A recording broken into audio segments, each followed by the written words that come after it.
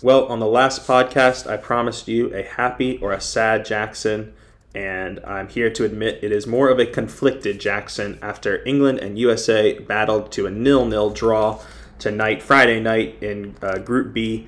And we'll have all the reaction from you here from the Sports Gazette's FIFA World Cup podcast. We'll also talk about Iran's stunning 2-0 victory over Wales that really flipped Group B on its head a bit today, with all four teams still alive with qualification hopes for the round of 16.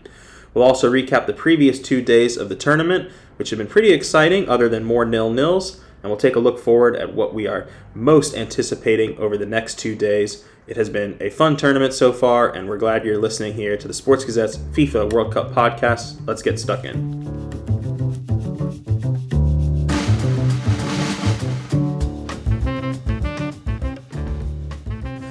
Hello, everyone, and welcome to episode 5 of the Sports Gazette's FIFA World Cup podcast. Tonight, I'm joined by Seth Nobes and James Price. We are posted up in Seth Nobes' lovely apartment here in Twickenham, and we've just finished watching the England-USA match.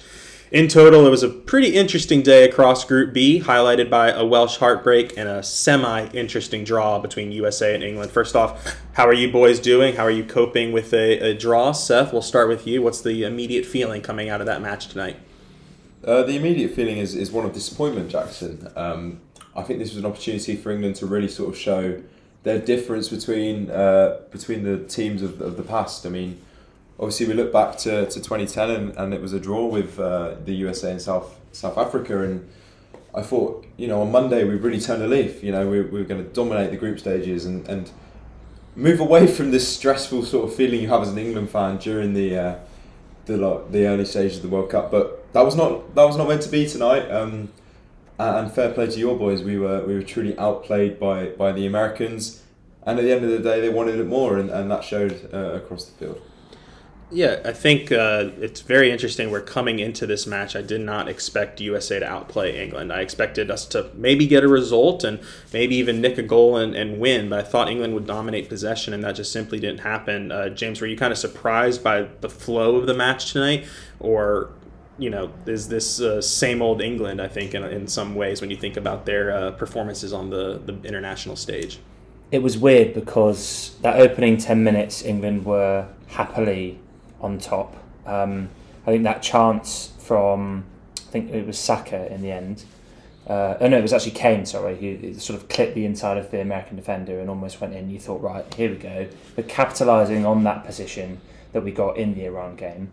Unfortunately, it just didn't really work out from there. USA, from that point, really dominated that entire game, and that was a really weird narrative to have. And like you say, Seth, it was sort of jumping back to where we've been before, where we've been in the qualification stages, where England, with a team with a serious amount of quality in there, just weren't performing to their best. And I mean, I'm still conflicted whether England played bad or USA played well. Mm-hmm. Obviously, as all things, it's a combination of the two.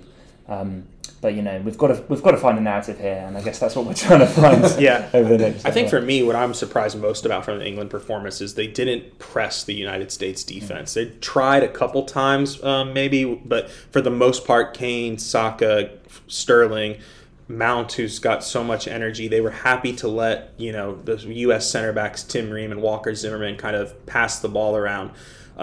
When you think about the England performance tonight, I'd love to get your perspective on this. Do you think at some point Southgate thought that let's settle for a draw? Because there was at the pub there were a couple people that were mentioning it, and it's surprising, but at the end of the day, a draw for England is a significantly better result than a loss tonight. It might make all the difference in the group stage moving forward. I think if you look at the bigger picture, England come out of this game, they kept a clean sheet. They're in pole position in Group B now. And I think that might have been playing Southgate's mind. I hope it wasn't. That's quite a limited mindset to have. I mean, if you look at the substitution of Jordan Henderson coming on, but then that was made at the same time as the substitution of Jack Grealish coming on. So it's, you sort of, I kind of understood why he made that change with Grealish, with Henderson maybe not. And then hooking Jude Bellingham, who was our best player arguably in the Iran game, and who seems to be this player that everyone seems to look to provide that spark, that sort of he is representative of the New England. You know, it's very difficult. It's very odd for England to start a player like Jude Bellingham and give him such a key role. So to bring him off, maybe that was I don't want to say surrender, but Southgate was probably looking at it thinking, we saw how Wales play today. Yeah. Maybe we can dominate them, and USA, they executed their game plan well. So maybe he sort of thought, well, that's a point in the bag, and we'll keep it at that. But I don't know. The pub was definitely not happy with the Jordan Henderson substitution. But when it happened, when I saw him warming up, I was like, oh, this makes sense. They're going to go 3 in the midfield, him, Bellingham, and Rice. They'll probably take Mount out because he didn't have the best of nights.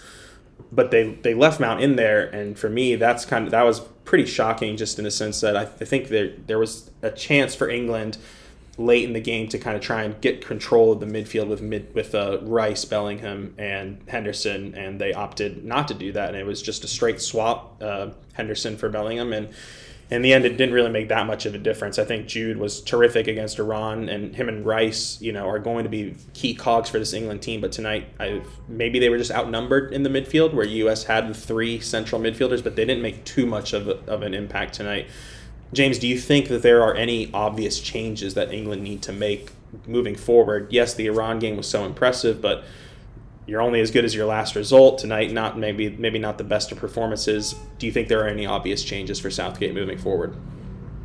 I don't think there are obvious changes, no, because as much as the media, like us, would like to portray that the last result is who you are, I feel like a lot of people are very happy with the way England are playing right now. And personally, this is just my opinion, but I feel this evening was an evening where the USA beat us as opposed to England being bad. So let's just go back, and I want to come to you on this as well. The McKinney chance in the first half, and there was also Pulisic obviously hit the post. Mm-hmm. USA were definitely on top, especially in the attacking sense of the game. So I guess I'll throw the question back to you before I answer the one you've given to me.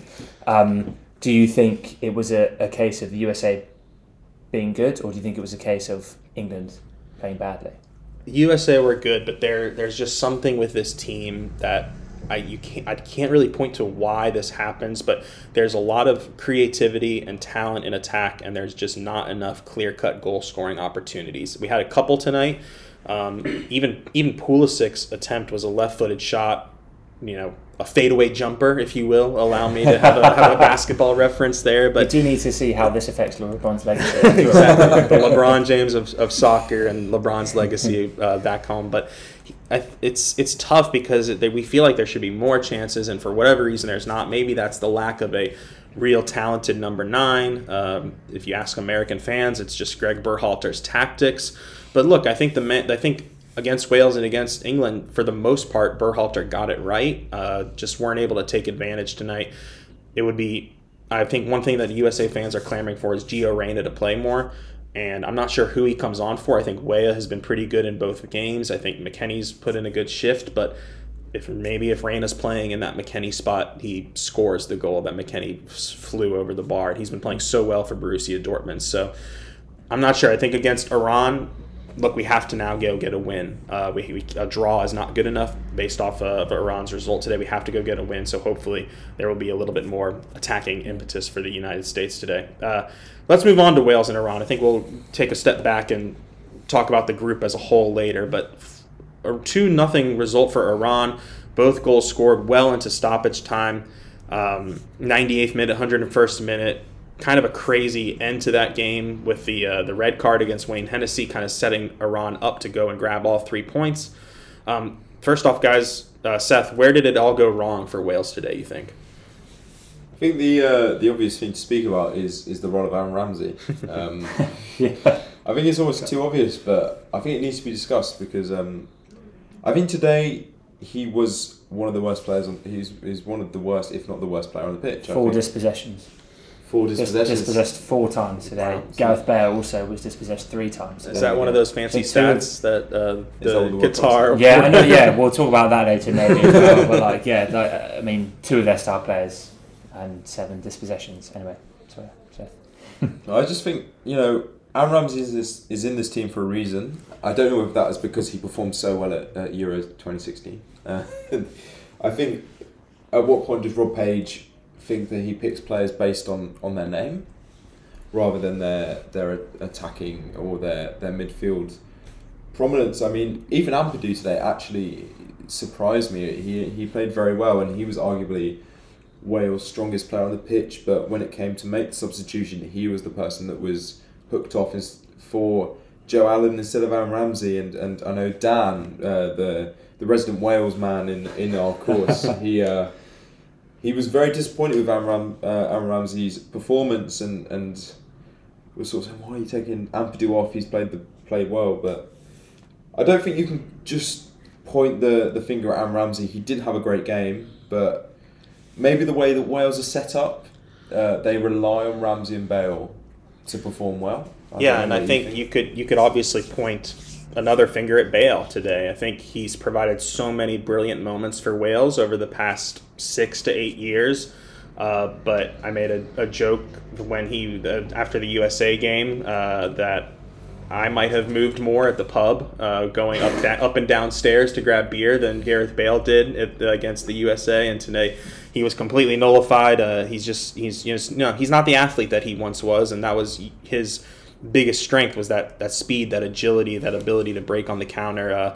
And he was just nullified today. So I think those two players, if they don't show up and perform, that's typically bad news for Wales. I think with Gareth Bale as well. Sorry to interrupt you there, James. So Dan told me that he actually only had scored 5 goals in qualifying, and he only scored in 2 games. He scored a double in the semi-final against Austria in the playoff semi-final, and he scored a hat-trick again. I can't quite remember who it was against, but he only scored in 2 of those games. So it sort of shows that Wales aren't so reliant on him, but there is this obviously narrative that they are reliant, and obviously he is their best player. Yeah. You know.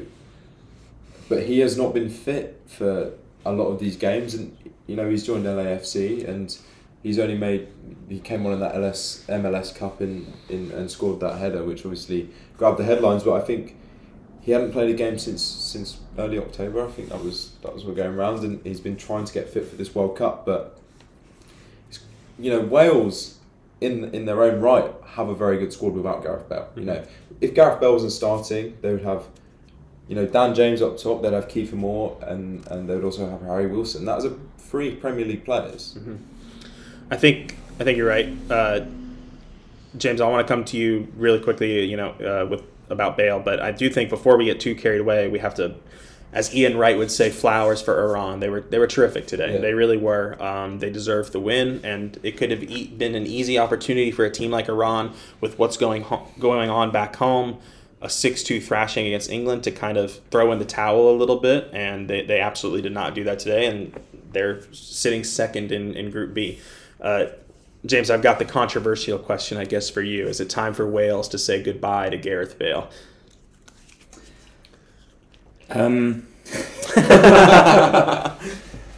Probably. Ooh. But I think realistically, when you've got a player of that significance, it will be up to him when he decides to say goodbye.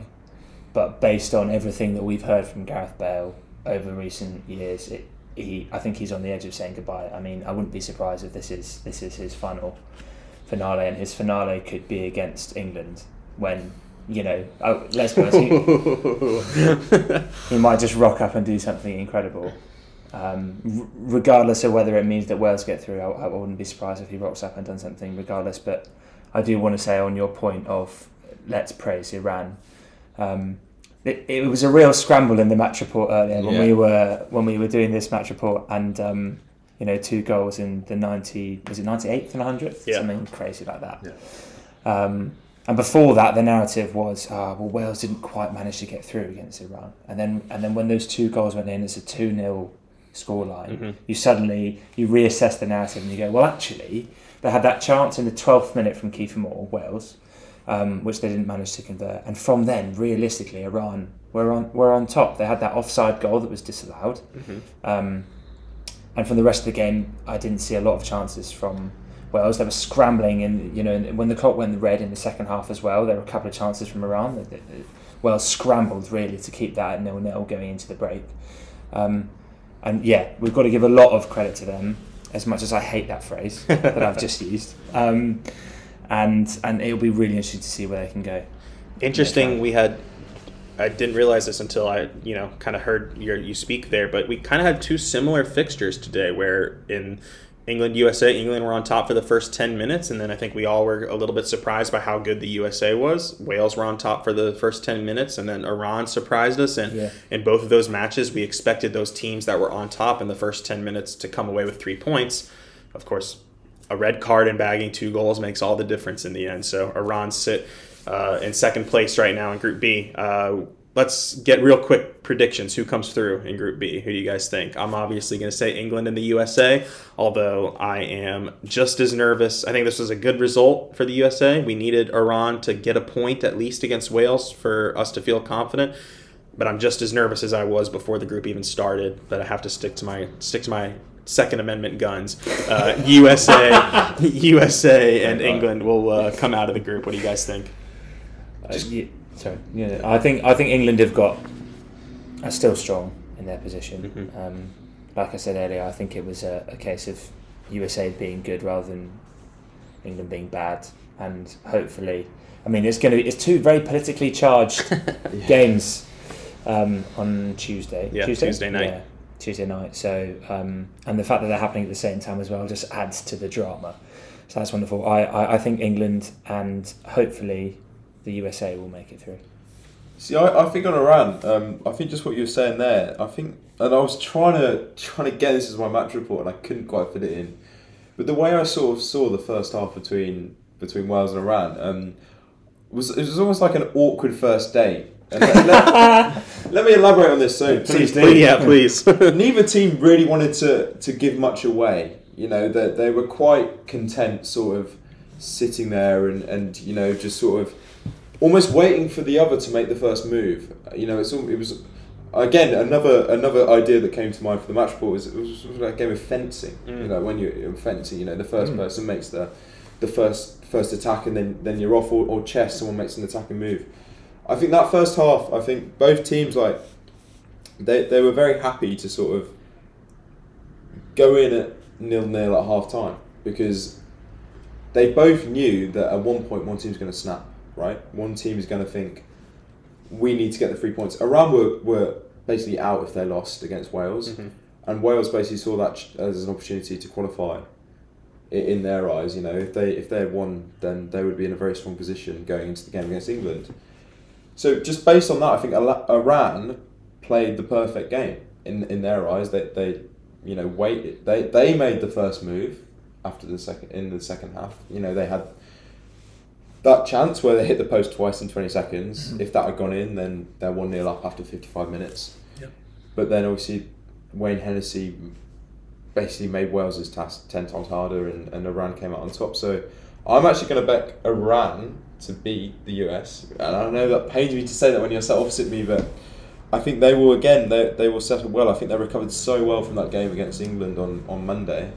And I've got to back England against Wales. I think... Look, I'm not offended at the least. I think Iran don't even need to beat the USA. They need a tie, and that plays right into their game plan. It's fascinating. Last podcast when we were previewing these round of matches tonight, I kind of alluded to I think Wales and Iran play such similar styles. I kind of predicted a 0-0 draw, and maybe that would have been right if there wasn't. And you were within 98 minutes. I know. But. All right, well, we're going to take a quick break, and when we come back, we'll discuss some other lingering World Cup storylines outside of Group B heading into Saturday, including Brazil's dazzling performance in a 2-0 win over Serbia Thursday night. Júlia Belas, a Brazilian freelance reporter with The Guardian, was kind enough to provide us with a voice note outlining her 3 key thoughts from Brazil's convincing victory. Here's Júlia, and we'll be right back after this. Hi, and thanks for having me. I wanted to bring 3 things to talk about this Brazil-Serbia game. The first one is the Seleção attacking power. It's fascinating to look at how they move, how they play. One thing that Brazil did really well and does really well usually is to use the help of the team to help an individual talent, win the game, score the goals. So Richarlison may have been the man of the match. He, scored that beautiful, amazing volley goal.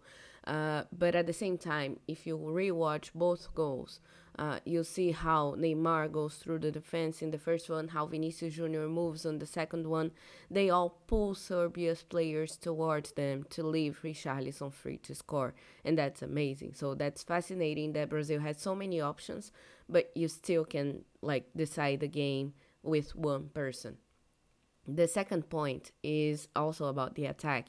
I mean, we saw Neymar leave the game injured.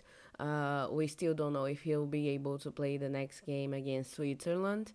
But at the same time, this is not cause for that much concern. Of course, he's a great player. He's eager to win this World Cup, especially now that he's even more controversial because of his support to Bolsonaro in the elections. But he's not the only one that can solve these games and score goals for Brazil anymore. He's decisive, he's brilliant in his passes, but we have other players that can fill this role. If he's really out for the next game, Tite can add, Rodrigo, or can push Paquetá to the attack and put Fred in the midfield. And this won't change much about how Brazil play. And if you remember 2014, when Neymar was injured and, when the players entered the pitch against Germany, they had Neymar's jersey and they were crying and supporting him. Of course, it was a serious injury, but it was kind of a memorial. We all know how that went. So it's interesting to know that we have options now. And the third and not least important point of the game, the Serbia manager had joked about Brazil having many people in the front, but leaving the defense is there going to be anyone in the back?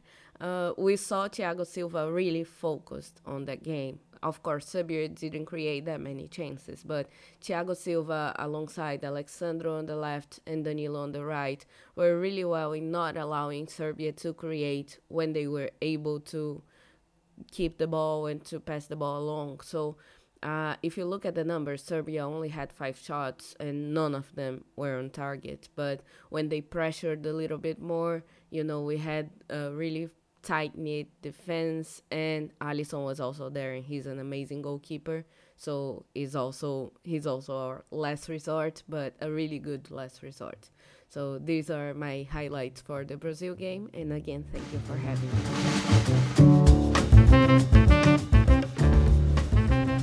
Thank you very much for that, Julia. And guys, she mentioned Neymar's injury, which really, I think, might be one of the biggest storylines throughout the World Cup right now, which is unfortunate because we're talking about a player's availability instead of what's happening on the field. But Brazil are the favorites, and he is definitely out for the group stage. We're hoping he can come back healthy.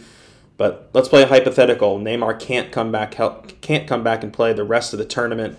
Do we think Brazil can win the World Cup without Neymar? Seth, what do you think? It's a very difficult question to answer. I mean, the only note I've put is it will certainly be a lot harder. It's would Argentina win the World Cup without Messi? It's no. I think one positive that they can take is Richarlison's performance against Serbia, that we will get onto. But a big thing about the World Cup is not so much about a player's quality, but it's about their performance to provide the performance on the biggest stage. And the goal that Richarlison scored, the second one, it definitely shows that he's not fazed by the occasion. I know that it's not quite a like for like, and I must admit I'm not quite sure who might replace Neymar, but if they've got Richarlison firing up top and they play, and if they play like they did against Serbia, because Serbia, it's not an easy win. It's not quite a Costa Rica. Do you know what I mean? It's a difficult game first up, and if Brazil were off their game even by a little bit, then Serbia would capitalise. So. Would Brazil win the World Cup without Neymar? I'm going to say I don't know. I don't know. Well, let's say 2014, right? 24. Well, yeah, there we go. But with that, David Luiz had to play in center back, so I'm going to say yes, they can. I'm not that they will, but I do think one thing that this Brazilian team has is I don't think they can make a like-for-like sub for Neymar, of course, one of the best players in the world. Third best player in the world. Probably. Right. So, but they could become a little bit more balanced of a side where you could bring Fred into the midfield alongside Paqueta and have a little bit more defensive solidity, and still a front three of Vinicius, Richarlison, and Rafinha is quite talented. They could bring Gabriel Jesus on and play two strikers. Richarlison's for Spurs, he pretty much plays, I think, on the right-hand side or as a second striker complementing Kane. So they've got a lot of options, and I think that spine of Thiago Silva, Casemiro, Richarlison is a pretty talented one, and they're probably still going to top the group. I hope Neymar comes back, but even if he doesn't, I think Brazil still have to like their chances.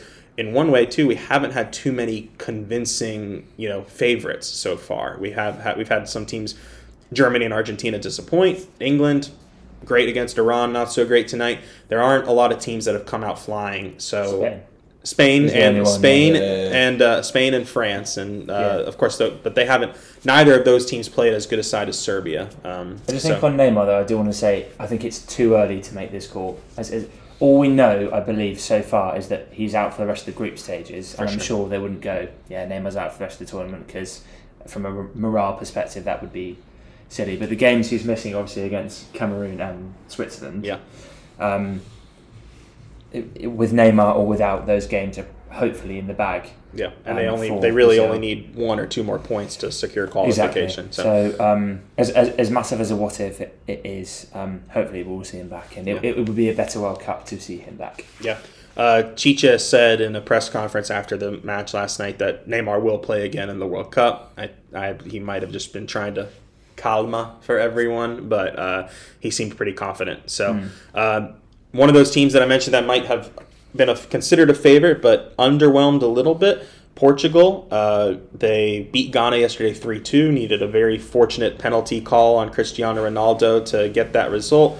Do you guys consider Portugal up there with the likes of Brazil, France, and Spain right now, or are they kind of a notch below that group, maybe at the same level as England? And if we think Argentina are going to fix this, how do you kind of mark Portugal as headed into their second match day? If we were sitting there making tiers, as we do, possibly, I think they're definitely not in tier one. Okay. They've got to be in tier two, I'd imagine, along with the likes of England. I think Brazil and France were, and Spain, obviously, 7-0 was pretty convincing. That penalty call was slightly dubious, perhaps, and as a narrative, given the whole Manchester United stuff, it's great for us because there's plenty more to talk about. But I think they're easily tier two. And as much as we want, Portugal and possibly Argentina to purely from a romantic perspective to end up in the final together, I'm not sure we're going to see that on the evidence of what we've seen so far from those two teams. Yeah, they've possibly been, in terms of the top 10 teams coming into this tournament, they've been the most disappointing. Yeah. My question, I think a follow-up question there, James, is if you saw, and maybe if England were to draw, let's say, Spain, Portugal, or Argentina, because I think Brazil and France, Spain did win 7-0 against Costa Rica, but coming into the tournament, I think you would have put Spain more close to Portugal than you would Brazil or France. So let's put Argentina out of it for now. Would you rather England face Spain or Portugal?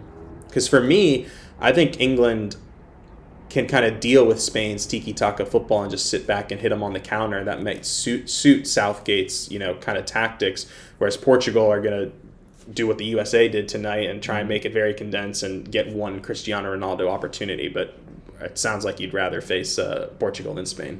I'm talking purely on the basis of what I've seen from a game each from them, which is never very evident of the whole picture. But Portugal easily would be the choice. Okay.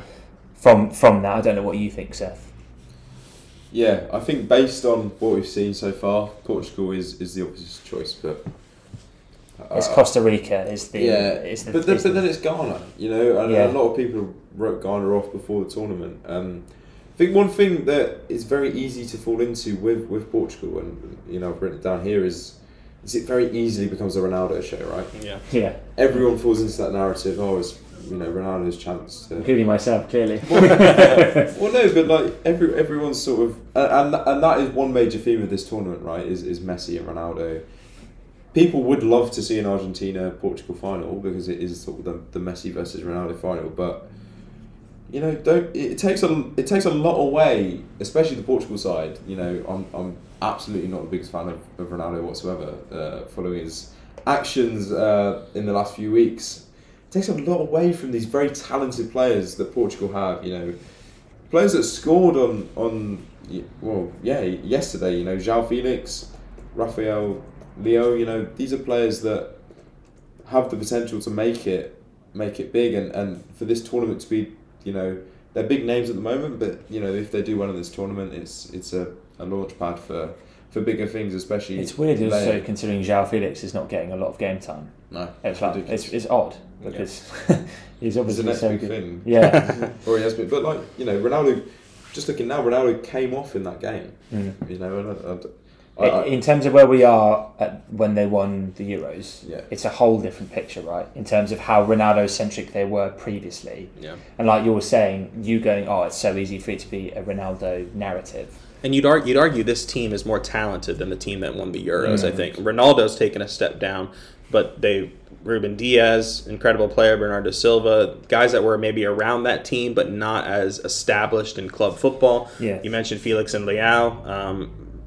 It's tough to kind of take a step back and separate yourself from the Ronaldo narrative, but I think it's important that we do when assessing this Portugal team. And that win against Ghana was pretty big because they're likely to top the group now, and I think if I remember correctly, they're going to have not easy, but they're going to be on the side of the bracket that doesn't have Brazil and Argentina. They're going to be on that England side and have an opportunity to kind of make a deep run. But a lot to look forward to. So let's play a little game here. What match are we most looking forward to just over the next 2 days before we record again? Seth, let's start with you. So I've gone for a bit of an out there shout because I've seen what YouTube put and I thought, well, I can't fall into that sort of. Yeah. You guys can talk We're about boring. that. Not boring because, of course, Spain Germany is going to be a great game. Argentina Mexico. Hey, no spoilers, man. Just get to your pick. Just get to your pick. So I chose Croatia and Canada, right? Canada played very well against Belgium and they were unlucky not to get a result. Obviously, Alphonso Davies taking the penalty. Who knows why instead of Jonathan David, but Canada, they haven't won a game at the World Cup. This is only their second ever World Cup, and this could be their first World Cup win. I wasn't convinced by Croatia against Morocco. I don't know whether that's me just not knowing anything about football, but I just thought they didn't really excite as they have done previous, and with these Croatian teams in the past, you think back to. Even all the way back to the team that knocked England out with Steve McLaren with the umbrella, and you think about the team that made the final in the last World Cup. They had something about them, and I just thought this Croatia team lacked that sort of identity. Luka Modric is still running the show in midfield, but he's another 4 years older, and who knows how long he can go for. But with Canada, they just looked exciting. They looked like they offered a lot. They looked very. They look like they're there for a good time, not a long time. That's the best way I can put it. As a CONCACAF fan, I must say I knew Canada were good. That was the best I've ever seen them play. And I don't know what that says about Belgium because I think Belgium, you mentioned 4 years older. I think that's starting to creep up and really show the age of the Belgium team. It's kind of De Bruyne and a bunch of old guys. So I think it was 8 out of the 11 were. They're by far the oldest squad at the World Cup, I'm pretty sure. So it'll be interesting to kind of track Belgium and Canada throughout the rest of the World Cup. How much, like we've said with England, USA, how much was it Canada being good and Belgium being poor? James, what's your pick? The match you're most looking forward to over the next 2 days? Well, definitely not because it was the preview I was assigned. But Argentina versus Mexico, I think, is an obvious pick from the basis of the previous game. So obviously Argentina in that absolute crazy shock loss to Saudi Arabia, and Poland in a horribly unconvincing draw with Mexico. From a romantics point of view, it's obvious that we want Lionel Messi to spring out of the blocks and do incredibly well for Argentina, but unfortunately in that game he was reasonably absent, much like Gareth Bale was for Wales. It was quite alarming. I mean, he scored, so is this unfair? It was a penalty, but he was alarmingly absent for the rest of that game, and Argentina were really caught by the tactics of Saudi Arabia. So I think they were caught 10 times offside. Yeah. And in 2018, the most amount of times that a single team was caught offside in the game was 5. So the high press and the high line that Saudi Arabia were playing were caught completely off guard. I think 7 of those did come in the first half, so maybe they corrected slightly in the second, but it's still a ridiculous amount. In terms of how much they managed to adjust into that game is odd. Mexico are not looking brilliant at the moment. Their best player was a right back.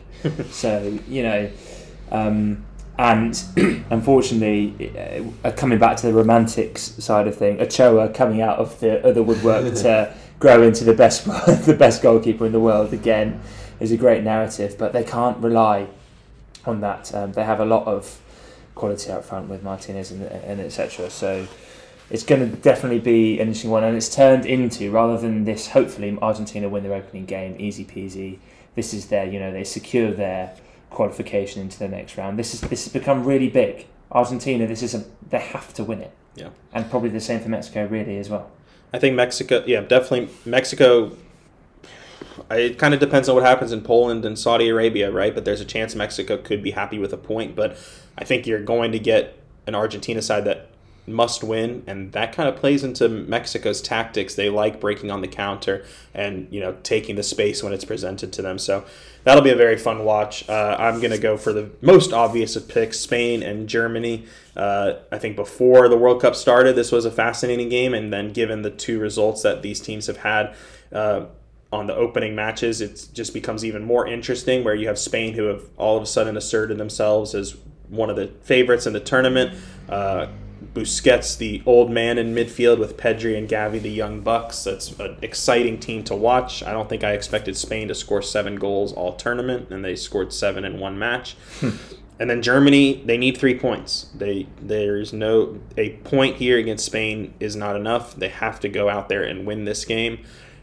I thought Germany were pretty good in the first half against Japan, and then for whatever reason it all fell apart around the 60th minute or so. This Germany team has so much quality, and as a Chelsea fan, it's stunning that they're starting Kai Havertz as their number 9. It's stunning, isn't it? I mean, really. Just crazy. You would think that maybe Müller as a false 9 would be better, but and Kai has scored some good and important goals for Germany, but he just hasn't been very reliable for Chelsea. And then in the game against Japan, he is good at finding space, but he's not really great at producing anything with that space. So it's going to be a fun watch, and I know us at the Sports Gazette have a couple of Spanish and German constituents who are really up for that one. So thank you guys so much for joining me. We'll wrap up there. Thank you to our listeners for tuning in. Make sure to follow the Sports Gazette online and across all of our social media channels throughout the tournament. Mike will be back to host our next podcast, which will come out Sunday night after the aforementioned Spain-Germany match, and he'll take a deeper dive into the final match day and Group Me with so much at stake for Iran, USA, and I guess even Wales and England. Nobody's through just yet. So, Seth, thank you for coming on. Thank you for having me. And same to you, James. Appreciate it very much. Pleasure. Thank you very much. All right, guys. Enjoy the rest of the tournament.